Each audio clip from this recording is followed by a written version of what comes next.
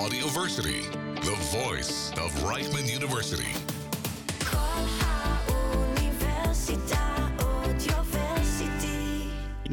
We have two hosts here of the podcast. Let's assume I am, the police takes you into custody, suspecting that both of you have, copied someone else's podcast. So you're accused of copying someone else's podcast. Channa, keep your mouth shut. Exactly. Now, Don't say anything. Now let's add on top of that the fact that the police has zero evidence to that suspicion. Now they put you in separate rooms, and you're told the following: I don't want to know what happens or what didn't. I don't care what happened. I just want to ask you, do you admit that the crime occurred? Yes or no? Simple as that. Now, if one of you admits, that's enough to send you to prison, right? Mm-hmm. Yeah. Okay, so if you don't admit, but the other admits, you're still screwed. Okay? Now, in addition, the police tell you the following. If it so happens that you admit, I will give you a year reduction in the sentence. If the other admits and you don't admit, I will give you 1 year more. Now, you're in a dilemma what to do. What is the now? If both of you shut up, then you walk free. Right. Okay. So there's a way for you to walk free. You only need to keep your mouth shut. Say, I don't admit to anything. Will you do it? Actually, serious. Amazing conversations from Israel, all topics considered, with Aaron Porras and Channa Rifkin. Welcome to the Actually Serious podcast, where we cover Israel's most interesting with all topics and the incredible humans behind them considered. We're brought to you in partnership with Audioversity and No Camels, the leading site for Israel innovation news. And of course, before we get into it, remember to subscribe to the podcast on Audioversity, Spotify, Apple Podcasts, Google Podcasts, social media, and YouTube at Aaron Porras. Like, comment, and hit the notification bell as well while you're at Exactly, it. yeah. Hit I'm that not reading notification from bell. a script, anyone. I'm not. Yeah, no, it's fine. As well while you're at it, so you can be sure to hear about any new content we have. I'm Channa Rifkin. And I am Aaron Porras, and today we are here with Professor Rann Smorodinsky, expert in game theory and the Dean of the Faculty of Data and Decision Sciences at the Technion University of Technology, which I'm very excited to talk about this because actually we were just talking about how I don't know jack about game theory. I'm supposed to say that I'm excited to be here. Then I'll say it. Yeah. I'm excited to be here. I'm so happy about that, actually. That's So part of the game, right? It's part of the game. Yeah, you're playing along. It is your turn. I'll be You're the super top hat. enthusiastic at 11 a.m. For some of us, it's yeah. early. For some of us, it's already half the day's I gone. mean, for people listening, it's hopefully 6 a.m. just after this is airing. True, very true. So good morning, everyone. Rann, thank you so much again for being here. Of course, I know we kind of glazed over this part, but how are you doing? Oh, I'm actually pretty good considering the whole turmoil around us. If I kind of look into my own personal bubble, then I'm fine. If I open my eyes, open the news, then maybe less so. So let's get all into about that. perspective. Yeah, let's get into that. I mean, how what is the turmoil, and how does game theory apply? Ooh, what is the term? Yeah. Probably most people listening to this podcast are very familiar. I mean, if you look at the date the podcast was recorded, I mean, you might be listening to it sometime in 2027 and not be aware that there was a turmoil here and now. Right. So maybe Google it up. We are in May. It is May 30th. May 30th, 2023. Yep. Yeah. So I will not explain what the turmoil is all about because there's a lot to explain. But interestingly enough, if you put on your game theoretic look at things, then I think kind of you discover some interesting insights about what is going on. Because at the end of the day, there's a clash between approaches, attitudes, ways of thinking, ways of ruling a society. And this clash is one can discuss, the ideologies on the two different aspects. But for a game theorist, one is more interested in who will actually maybe take over between these two ideologies. Which one has more to lose if something happens? Which one has more to gain if something else happens? And if you think about it from this perspective, then suddenly, kind of a game theoretic intuition kicks in, and that maybe, some of my insights are different than others. So that to me begs the question of how do you know, like, because we could talk about a lot of things from that perspective in terms of who has more to lose, but I think that's an arguable point in and of itself. I completely agree. So maybe one, and also there's the who is more willing to do something about it given the situation as it currently stands, because some things have to kind of get worse before one side kicks into high gear. So true. And when one applies game theory to an actual setting, which I must admit is not my day-to-day doing as a university professor. I try to look at the models to understand the general concepts. I don't look at specific settings such as the one we do now and make a living out of researching them. So here I am out on a limb trying to apply the general approach to a specific setting. The challenges in applying this specific setting is trying to identify the actual forces in work and map them into the model, and then use the model to get some insight about what is going on, and so forth. Now, you are correct in asking the question: how do we know who stands to lose from a given situation? That is exactly the challenge of mapping the real life situation into the model. Now, here comes my subjective thinking about things. So that's not where my scientific hat kicks in, but rather my subjective thinking. Let me give you a simple example to demonstrate what is going on. So, in fact, the first one to actually throw in game theory into this turmoil and to use game theory as a means of making a point was Prime Minister Netanyahu. When did he do that? At some point, he reminded us of the famous story about King Solomon and the baby. So there's this famous story about King Solomon and the baby where two mothers approach him, and each of them argues that a certain baby is hers, and therefore he should give her the baby. They're fighting over the baby. So King Solomon said, cut the baby into two and let each mother enjoy half the baby. Which is the ultimate dad joke. Which is just cut it in half. It's fine.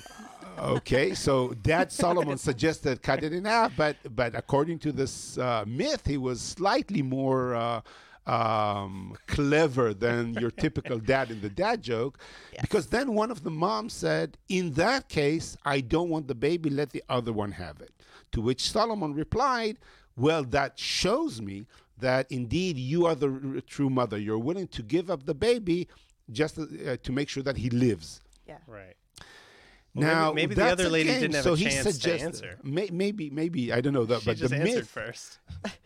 possibly so. But we'll take the myth as it is, and not and Netanyahu's point was, of course, these the people who are opposing the reform, they're the ones who are willing to cut the state into two, to rip off the state, and therefore it shows that they don't really care about the state. And we those who are for the reform, have the right to the baby, which is to the state. Now, wow. Again, though, isn't that it's a very cynical kind of accusation as well, though. No, but it's a really huge way to turn the story. It's an interesting way to use the story. Yeah. Okay, so the reason I'm raising, I don't want to give criticism to the way the story, and I don't want to throw in my personal perspective on these things. I'm just suggesting it was the first time actually game theory was thrown into the public debate, into the public sphere.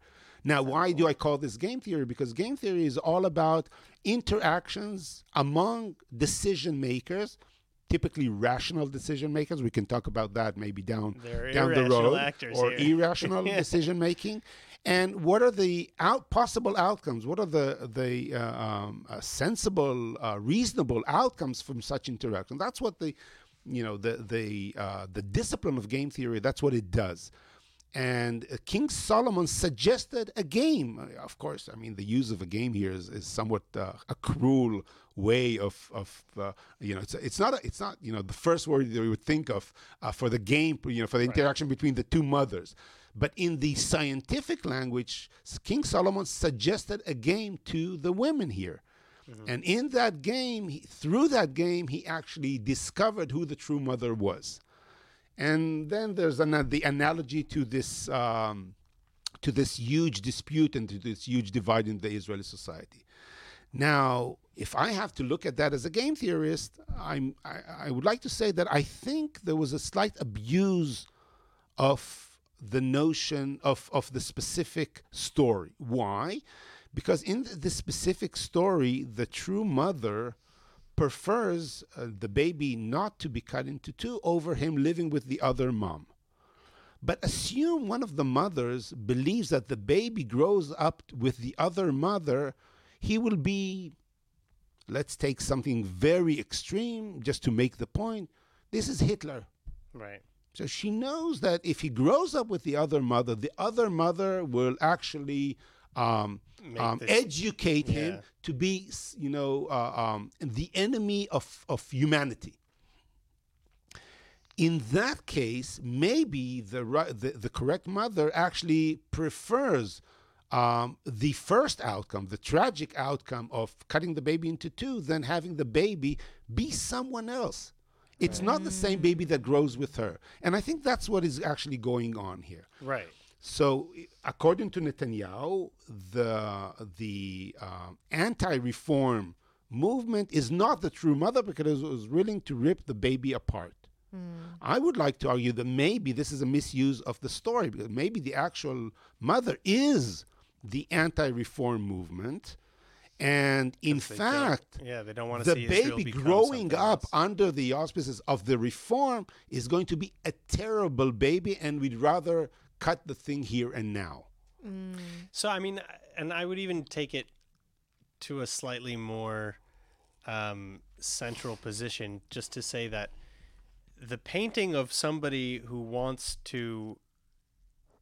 opposes a given reform or even is for a given reform is not necessarily, like, I kind of reject the ideology of painting anyone on either side of this argument as anti-democratic or anti-Israel, because in both cases, if I'm assuming that everyone is a rational actor, in both cases the idea is to make the country better. They just disagree on how to do that.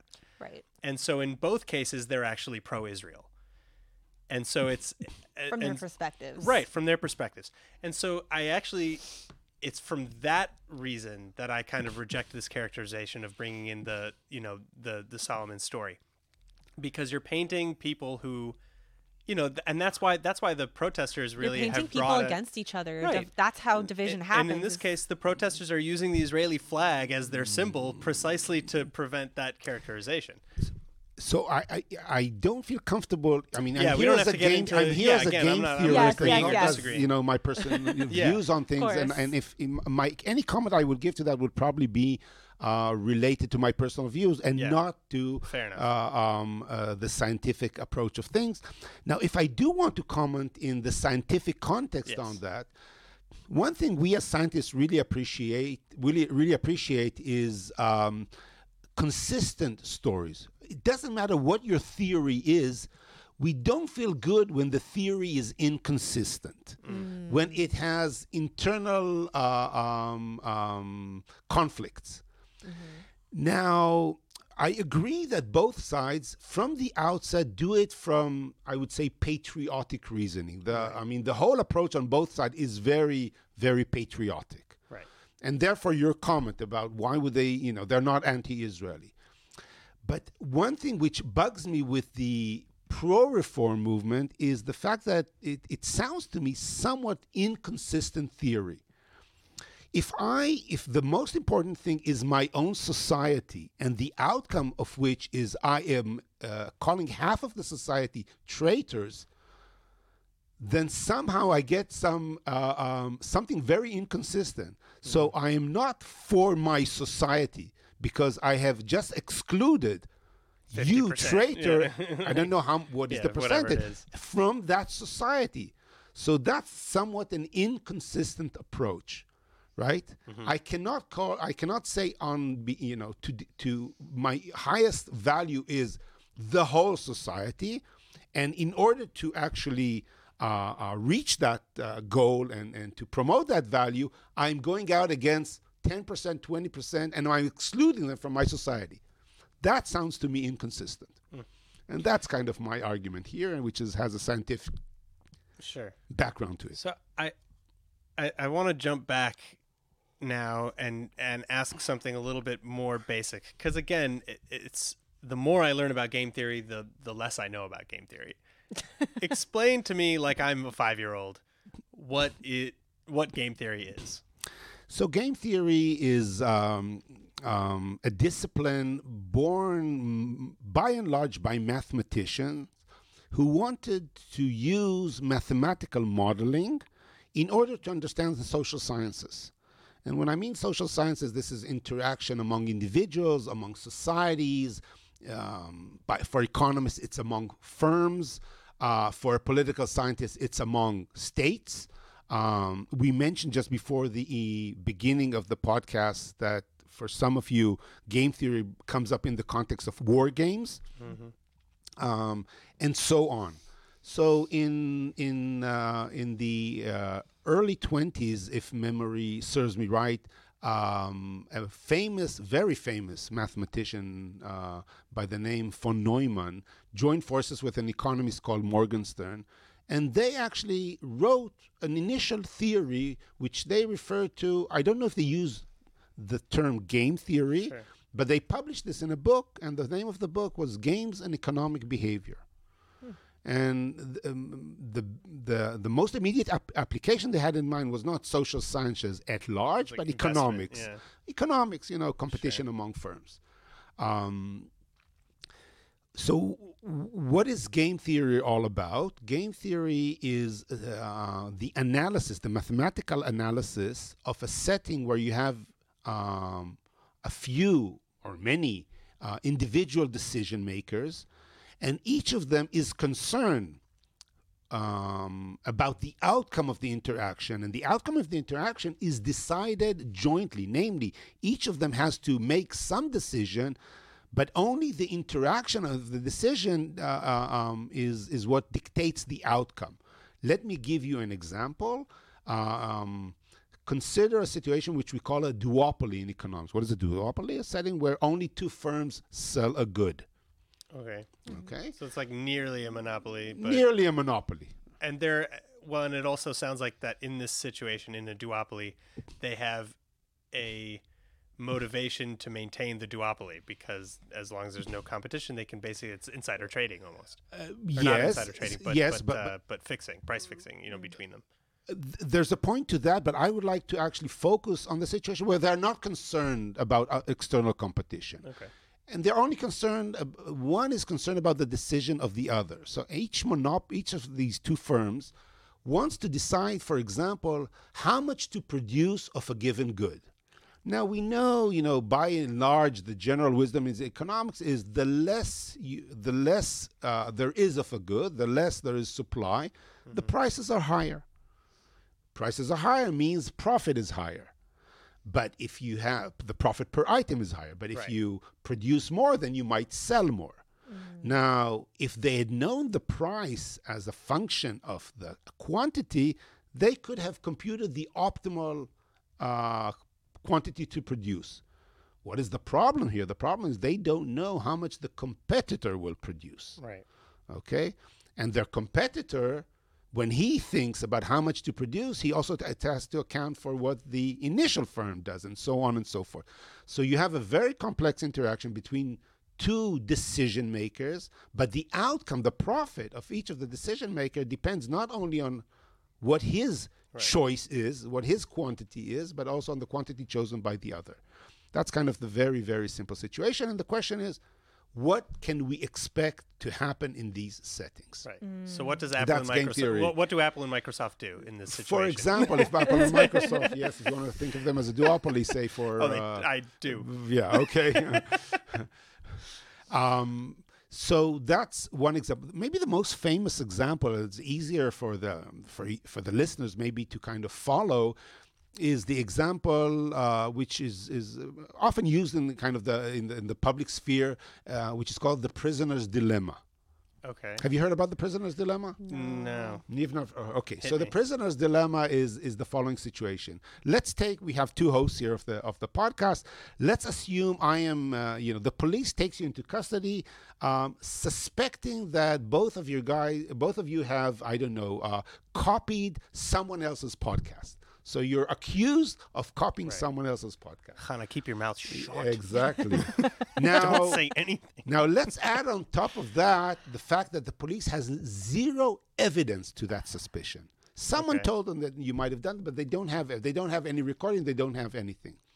Now they put you in separate rooms and you're interrogated simultaneously by two policemen. And you're told the following: I don't want to know what happens or what didn't. I don't care what happened. I just want to ask you, do you admit that the crime occurred? Yes or no? Simple as that. Now, if one of you admits, that's enough to send you to prison, right? Yeah. Okay, so if you don't admit, but the other admits, you're still screwed. Okay? Now, in addition, the police tell you the following. If it so happens that you admit, I will give you a year reduction in the sentence. Okay? If you admit, okay? Now, if the other admits and you don't admit, I will give you 1 year more. So you're typically goes to say 4 years in prison, but if the other admits and you don't, you'll get an extra year. He gets only 3 years. Oh, Right. wow. Yeah. Okay? Now, you're in a dilemma what to do. What is the now? If both of you shut up, then you walk free. Right. Okay, so there's a way for you to walk free. You only need to keep your mouth shut. Say, I don't admit to anything. Will you do it? I would think that statistically, both parties will admit. So you're arguing something about the statistics. I would like to Yeah. argue that there's good incentives. The incentives in these settings are structured so that both will admit. Now, They're if- manipulative. Right. Yeah. Because it's showing you like something good that you can gain from it. Sure. They're not talking about if you don't admit it.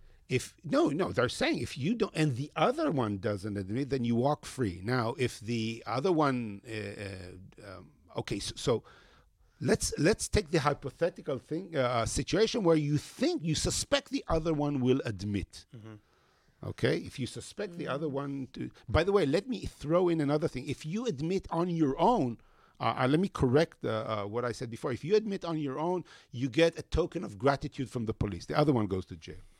Okay? Oh, and then you walk free. And then you walk free, and you also get maybe a token of gratitude. Not only do you walk free, you get also, a sign saying, you helped solve the crime. Oh, Chana, you're going down. I want that certificate. Exactly. So now, I don't even care about But the it's jail a time. lie. It's for sure a It's lie. definitely a lie. now suppose you also believe it because police in most countries are very credible. So here's the breakdown of the story. If you assume hypothetically that the other one admits, then it is better for you to admit as well because you're going to jail anyway. You might as well enjoy a year off, right? 1 year less. So you better admit. But you don't know if the other one, he might not admit. If he doesn't admit and you don't admit, you just walk free. But if he doesn't admit and you do admit, he goes to jail. Too bad. But you walk away with a prize. So there's an option for you to both walk away, but what is the outcome? Both of you prefer admitting to non-admitting. So no one walks away. Both of you go to jail. Right? Because if you both admit you are not the person who helped the police solve the crime. It's the other one always, right? So you both go to jail. So the prisoner's dilemma is a very easy case to analyze. And we see sometimes it leads to very non-trivial, surprising situation. There is an option for you to walk away. Perhaps you didn't even do the crime. But the incentives are structured so both of you admit and actually go to jail. Now, the analogy in real life to this situation comes up in many, many situations. Let me give you one example. Prison industrial complex. Let me give you let me take you away from prison, okay? Let me give you another example where this thing came up in my own personal life. I lived for many years in an apartment building where the fee structure for the water was the following. If I use cold water, then I pay for it directly. say a shekel to a square cube, or let's just say for a number just for the sake of this story. But if I use the hot water is heated jointly by everyone. We had a joint facility to heat the hot water. Hot water costs 10 shekels per liter, but everyone has to pay because you cannot assign the hot water to any individual. It's a joint thing. Now there are 20 people in the building. Now I come in the morning and I want just to wash my hands. Now I'm in dilemma. Should I use cold water or hot water? Of course I should use cold water. Why would I pay 10 shekels just to wash my hands with warm water? But the 10 shekels is split between 20 people. And so how much do I pay? Well, I pay only half a shekel for the hot water. But you're going to end up paying way more. So 'cause everybody's everyone doing the same ends thing. up exactly. Yeah. So it is rational for me to use hot water even when I need cold water because it's cheaper. But the outcome is that I pay 10 times more for my water because of the interaction of incentives. So did you conspire with your neighbors to just shut off the boilers? I moved to a house. That solves it. There you go. I would feel guilty like every time taking a shower. Like how long I'm in there, or like I need to use hot water. I have to take steaming hot showers. Oh, I man. can't do cold showers. Killing us, Channa. I mean, speaking of conspiring, I have a really creative question for you. If you were an evil mastermind, how would you use game theory to take over the world? Well, I think that, I think I just gave the answer, right? You see, there's a way to structure things. There's always a way to structure things such that people behave in a way they think makes sense for them. And maybe in a world where they were on their own. So if there's only one prisoner, if there's only one person today, he would not have admitted. If there was only one person in the building, he would not have used the hot water. But you can always generate the interaction among the players such that their own personal incentives will drive them to something which might be bad for them and therefore may be good for me, because you said I'm an evil mastermind. What is an evil mastermind? It's one who benefits from someone else's misery, right? That is true. So in a way, the previous answer, I think, is a good answer to this kind of question. I like it. How would you use it? Like, what's the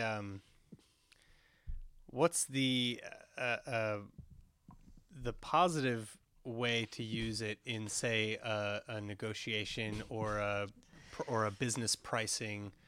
Okay, so let me give you one way which actually many governments actually tap into game theorists, and also many commercial firms. And that's the issue of assigning rights to a given resource, to say a firm. Think, for example, in a hypothetical situation where Israel has, this is not hypothetical. Israel has what we call, I think it's called economic territories, I think, or economic oceanic territories or something else. So in the Mediterranean we can fish, we can take oil. I mean, this is our rights. So, and we suspect there's gas or oil in the ground. And there are many firms who would actually like to have the rights to drill. Now, what as the government I would like to do, you can say the government is cynical. It would like to give the rights to the person who would like to pay the most for them. Right. The objective of the government is to extract as much money as possible. I would argue that typically the government is not a profit, is not a profit maximizing enterprise. But the government wants to do what is good for the public. And what is good for the public is not making money on the drilling rights. What is good for the public is making sure that the most efficient firm, the one which is most knowledgeable of extracting gas from the ocean, gets the rights. Mm-hmm. For sure. And suppose you have two such firms, just for the sake of the example, and both of them come to the government and say, give me the rights. I'm an expert on these things. Now, the government, of course, is not an expert on anything. It just has to make decision, and is a dilemma. Who should you assign the rights to? And here comes the game theorist and suggests the following bizarre auction to the government. It says the following: run an auction and ask them to bid for the rights. Okay, but instead of, and assign the auction the rights to the higher bidder. Okay. Now, here comes the twist in the plot. Instead of asking him to pay what he bid for, ask him to pay what the other bid for. Ask the winner to pay the bid of the loser. Meaning to pay on top of their own bid, or No. Okay. Just that. So Don't pay. if I bid 10, she bids 9, I'll still pay 9. You'll win the rights, And you'll I'll get pay the 9. rights, and you'll pay 9. Okay. Interesting. Why? This is bizarre, right? Yes. Bit. Okay, now let's... Well, because it drives up, they drive each other up. Not true. Not true. Not true. The analysis, and we can go through the analysis, but I think it might be a bit too much for a kind of I love it. Let's do it. podcast. Let me get to the bottom line, and then if you want to go through the actual analysis, we can try that. The bottom line is, if you actually analyze the incentive structure of this game, I just suggested a game, right? The outcome for each of the bidder depends on what the other bids, right? He would like to know what the other bid before he makes his own decision, right? If you analyze the incentives of the players in this game, you will find out that the best thing to do is to bid the value, the correct value that you estimate you can extract from the ground. For example, you mentioned 10 before. If you think you can actually get 10 out of the ground, you know what you're doing. You think you can get 10, and Hannah can only get 9 because she's not as proficient as you are. Turns out that the correct thing for you is to say 10, independently from what Hannah says. And Hannah should say 9. Now, why is that? Well, this is the analysis I'm skipping here. But as an outcome, what is the result of this? The result of this is the person who actually knows how to do this job better will actually get the rights to the land. It is not about trusting you, you telling me, trust me, the Israeli way, smoch alai. I know how to do things good enough. No, you put your money where your mouth is. Right. In fact, if you had gone to the natural auction, what would be the natural thing one would think of is that the same thing, but you don't pay the loser's bid. You pay your own bid. It turns out that what I said before, you should bid the correct amount, is not true anymore. That is not true.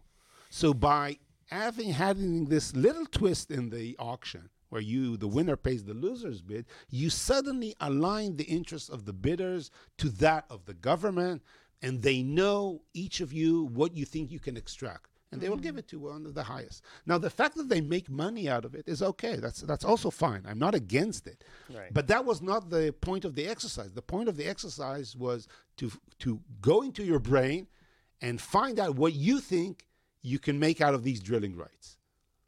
And that's what the government did successfully in this exercise. So this is, it sounds like it's also a little dangerous, because That's part of the game. It's a risk. it's definitely a risk. But I'm thinking, if I'm sticking with this analogy as well of the extraction companies, they might exaggerate their own abilities. Okay, so you Yeah. are But you don't wanna go pulling too me far. into the analysis. Okay, Yes. so let's do the analysis. Yes, Let's I did it, assume. Hannah.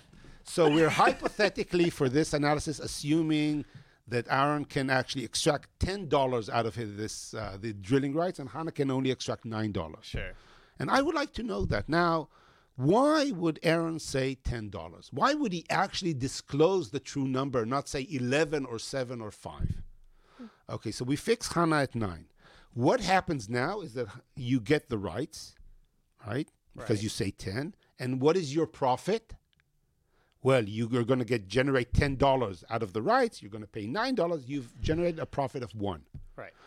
Can you generate more profit by bidding, assuming you know what Hannah said, something else? So let's assume you say 11 instead of 10. Right. What would happen if you had said 11? We are going to the hypothetical Then situation. I need to hit 11, otherwise I look bad. Yeah. Well, you look bad. That's not part of the issue. What would be your Right. profit? 2. Would you win? Not as much. No. You More. we I did not. guess. No. You still can extract 10, but you said 11. Oh, so it's a We have minus not 1. changed. We have not changed what you're able So to now I'm extract. at a loss of 1. You said 11. Will you win or not? Well, you will win because she said 9. Yeah. Right. All right. How much will you pay? 9. 9. The same 9. How much will you profit? 2. No, The one. one. The one. The You one, can because still I'm extract the still 10. only You capable still- of 10, 10. even though I bet 11. Oh, okay. Got Right? it. You Got see it. it? Got Still it. one. Okay. What happens if you said 100? I'm still only making the 1. Exactly. Okay, so you Right. can, by increasing your bid, you cannot do better. By the way, what would have happened if you said 9.2?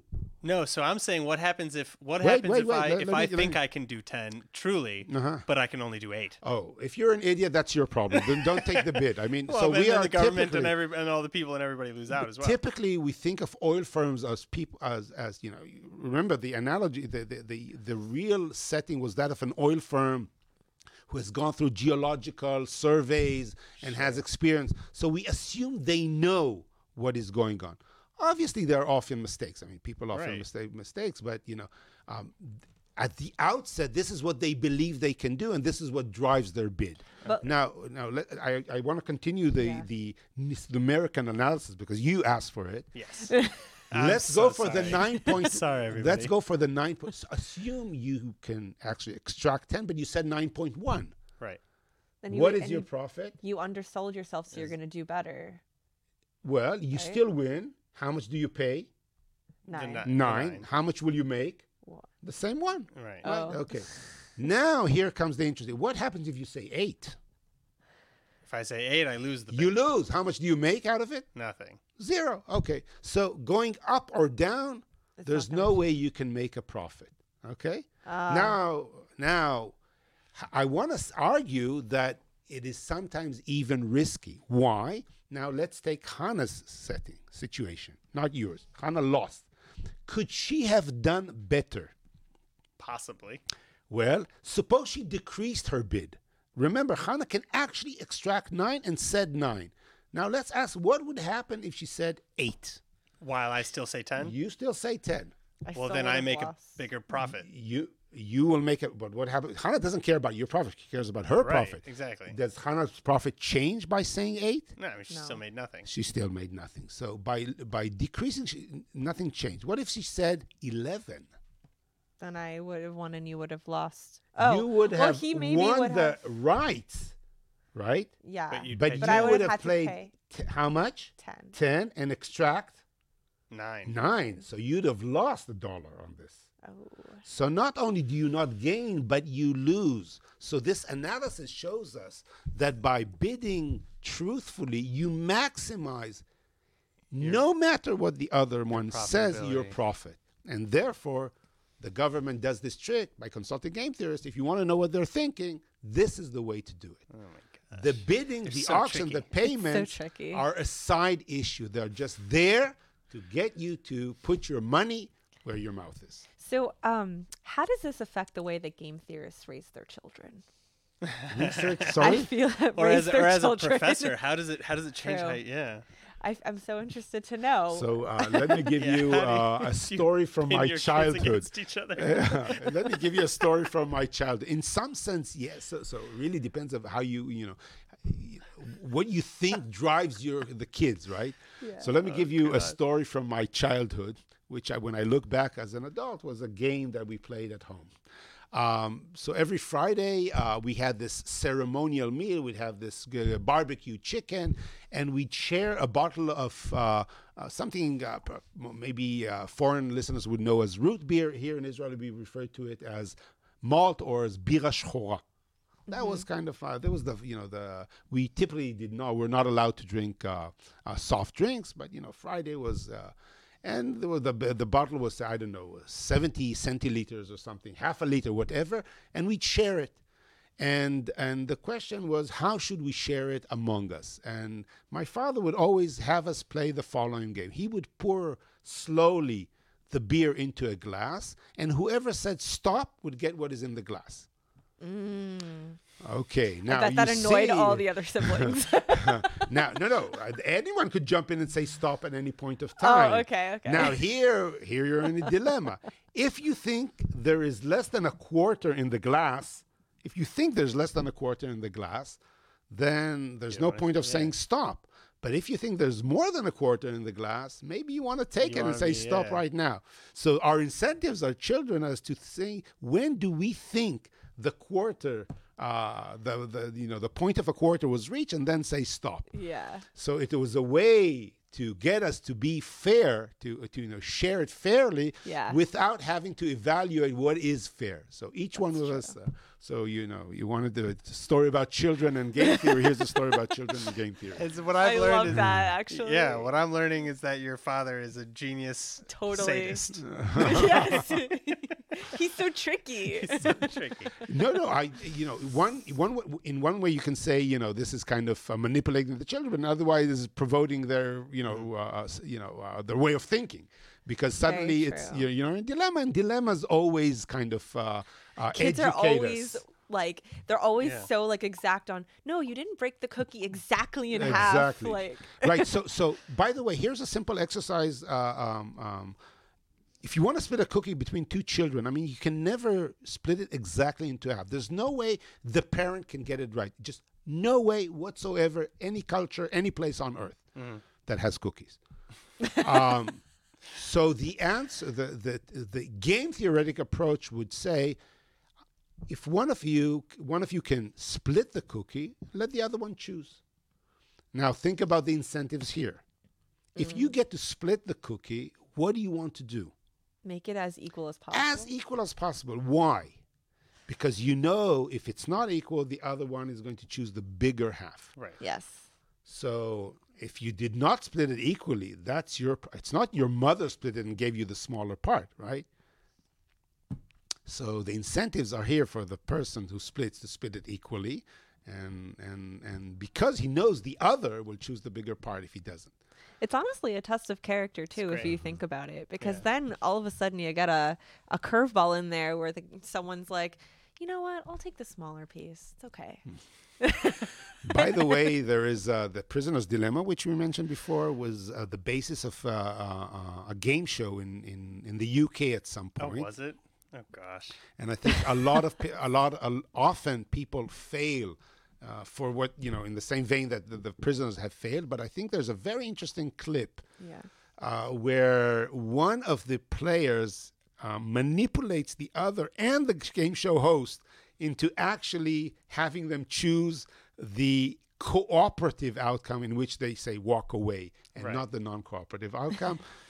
I'll have to look for it, and I can send it to you. It's actually a cute thing. Oh, I really, if you send that to me, I'll make sure to link it. I want to, because we talk a lot about innovation as well, and innovative practices in technology on this show as well. I want to know, are people and psychologically minded or knowledgeable people still better at producing some of these games? Because ultimately you're playing these games with people, right? Because if you have nothing but computers playing the game, then I don't know, maybe you'll get a similar outcome. But if, say for example, in the prisoner's dilemma, you won't get that outcome, right? Because in the prisoner's dilemma, if you were playing the prisoner's dilemma with computers, the computer would understand and it might choose to do nothing. Well, right? you're walking into. What does it mean the computer understands? So, the computer might play the statistics in some mathematical way. It might create a formula to understand that it is in its best interest not to say anything. And then if both computers, but that's not true. I thought I convinced you that it's in their best interest. No, you convinced me that people would come to that conclusion. I convinced you that any decision, any selfish agent would come to that conclusion, whether it's a computer, a state, a firm, or a person. It's just a matter of selfish. So that brings me to the heart of my question. Are AI and computer generative models better than people and psychologists and game theorists say at coming up with some of these games? So we have to remember that behind all these systems, there's someone who has set, has designed the architecture and the goals of the software. So if you want to understand what is going on, we have to go back to the designer. You might say that the designer has some goals in mind, and he wasn't able to implement them because he's not a good programmer, he's not a good artificial intelligence researcher, or whatever. But that's not what you're asking about. I'm arguing that often it is the case that if you analyze what goes on among computers, that you want to go back to the humans who've designed them.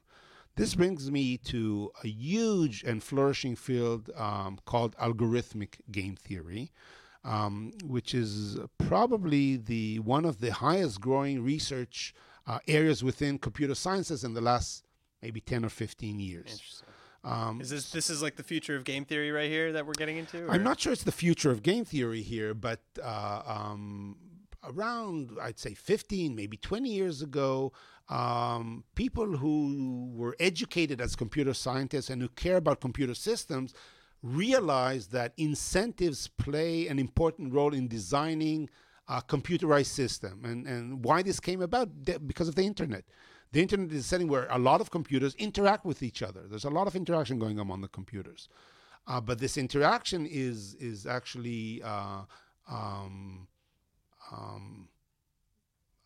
me say, I'm trying to find the correct word, is actually instructed by the people who design, who have a goal in mind. So if you take eBay, right? eBay is a computerized system for assigning, for auctions or for assigning goods.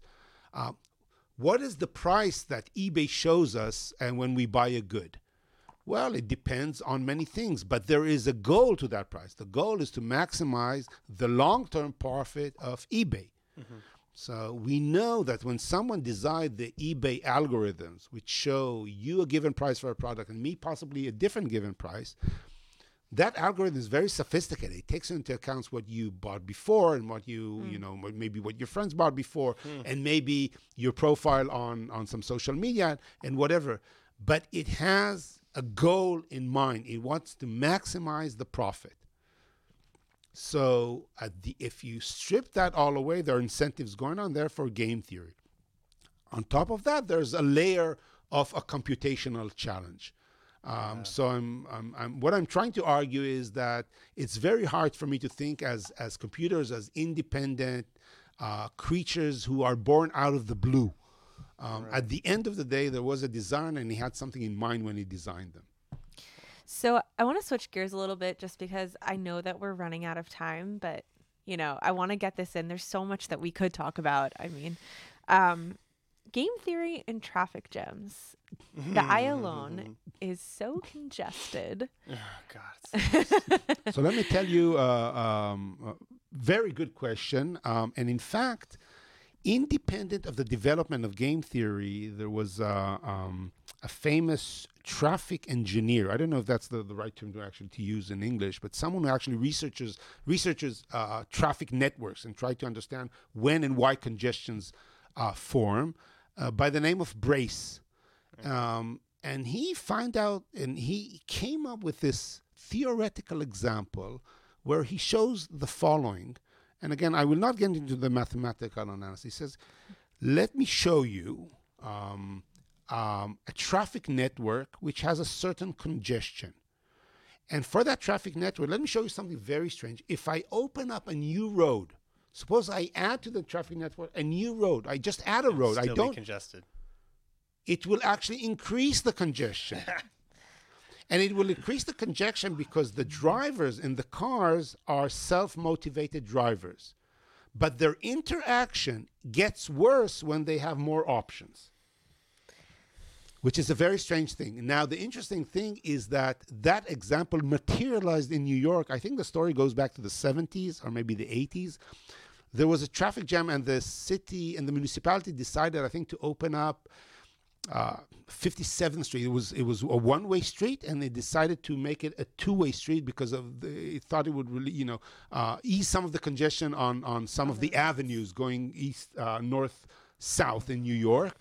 And the next day, the congestion was worse. Oh my God! And everyone said, "My God, this is exactly what Brace showed us, which is known today as the Brace paradox." So what's the solution? Well, it's the point he was trying to make is that road. That's it. Or maybe two. No, the point of the argument was that just throwing money at it by adding more roads, you might actually do damage. And if you throw in game theoretic analysis, there are ways to open up new roads which will just improve. Not any way will solve the system. Some ways will actually increase the traffic, not the traffic load, but the congestion itself. And so therefore you have to introduce game theoretic considerations also when you bring. It's so interesting because during COVID, a lot more people decided to start driving cars, buying cars rather than taking public transport. Yeah. Which is all fine and good, but like it does cause more congestion on roads that already were congested. So, to my memory, the government, I guess, was encouraging people to start taking trains again, which I guess might be a good nudge. If you take trains, then it that's the other but the issue is that the execution, there was no execution because the trains were under construction. So what are you really incentivizing people to do? Take the bus that doesn't come. So then, what do you think about that? I'm somewhat mute on that question because again we're talking about execution. So this is an obvious statement, right? I mean, it's obvious that everyone would benefit. Again, the prisoner's dilemma type of thinking. Mm-hmm. Why do I drive a car? I drive a car because if everyone drives a bus, then I get faster to work if I drive a car. Right. But if everyone drives a car, then the bus is also stuck in traffic jam. So I better use my car because I can at least, listen to my own music and have my own temperature and open the window when I want. But if we all drive our cars, then you get to these terrible traffic jams. So here we are back to the initial example of my water, right? Using my car is enjoying my hot water, and using the bus is the cold water. But we're all paying more for that. And if the government doesn't account for these things, then the government misses, the analysis of how society behaves. And of course, when you incentivize a single person,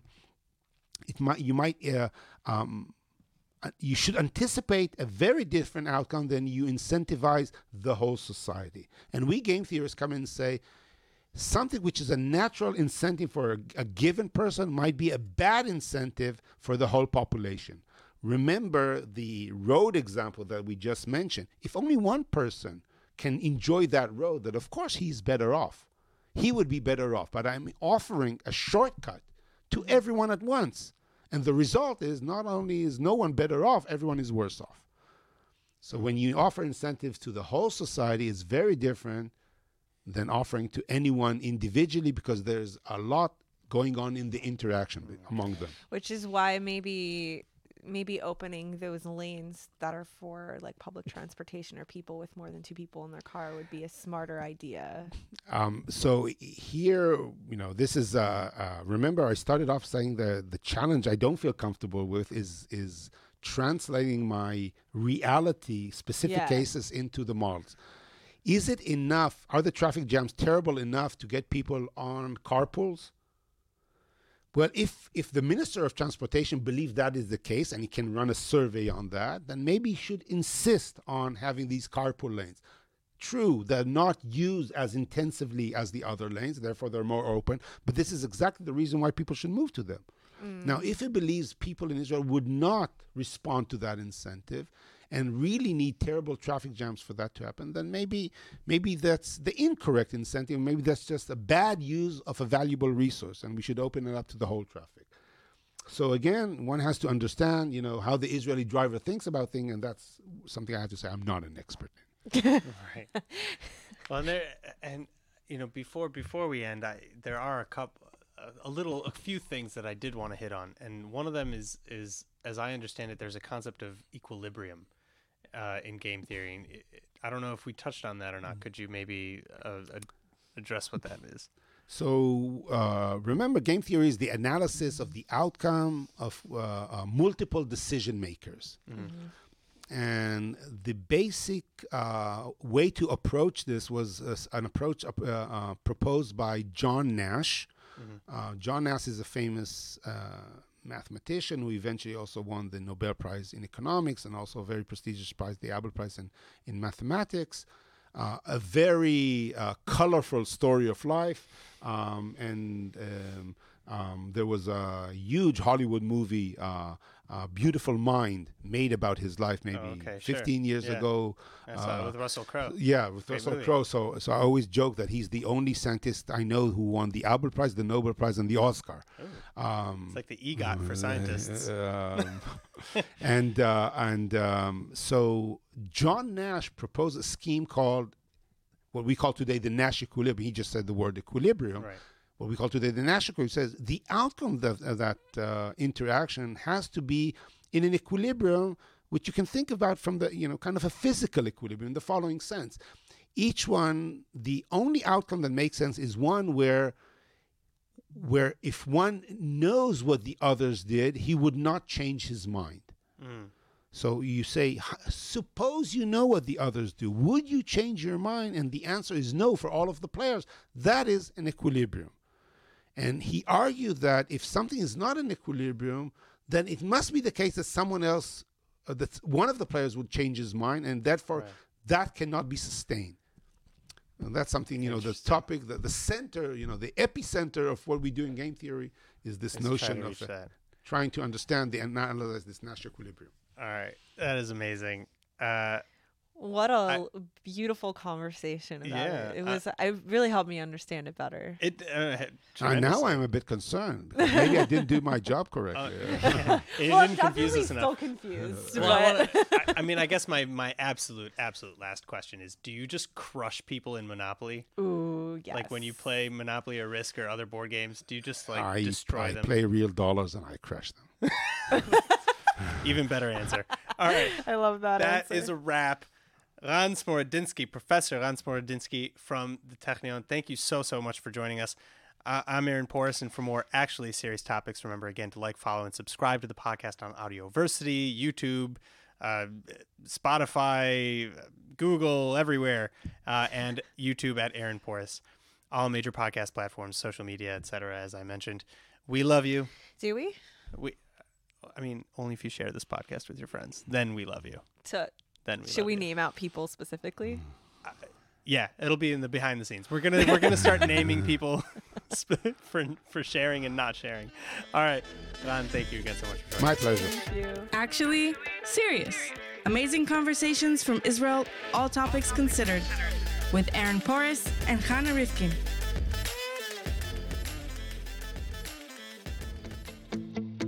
All our shows and podcasts available online on our website and on all podcast platforms. Search Audioversity.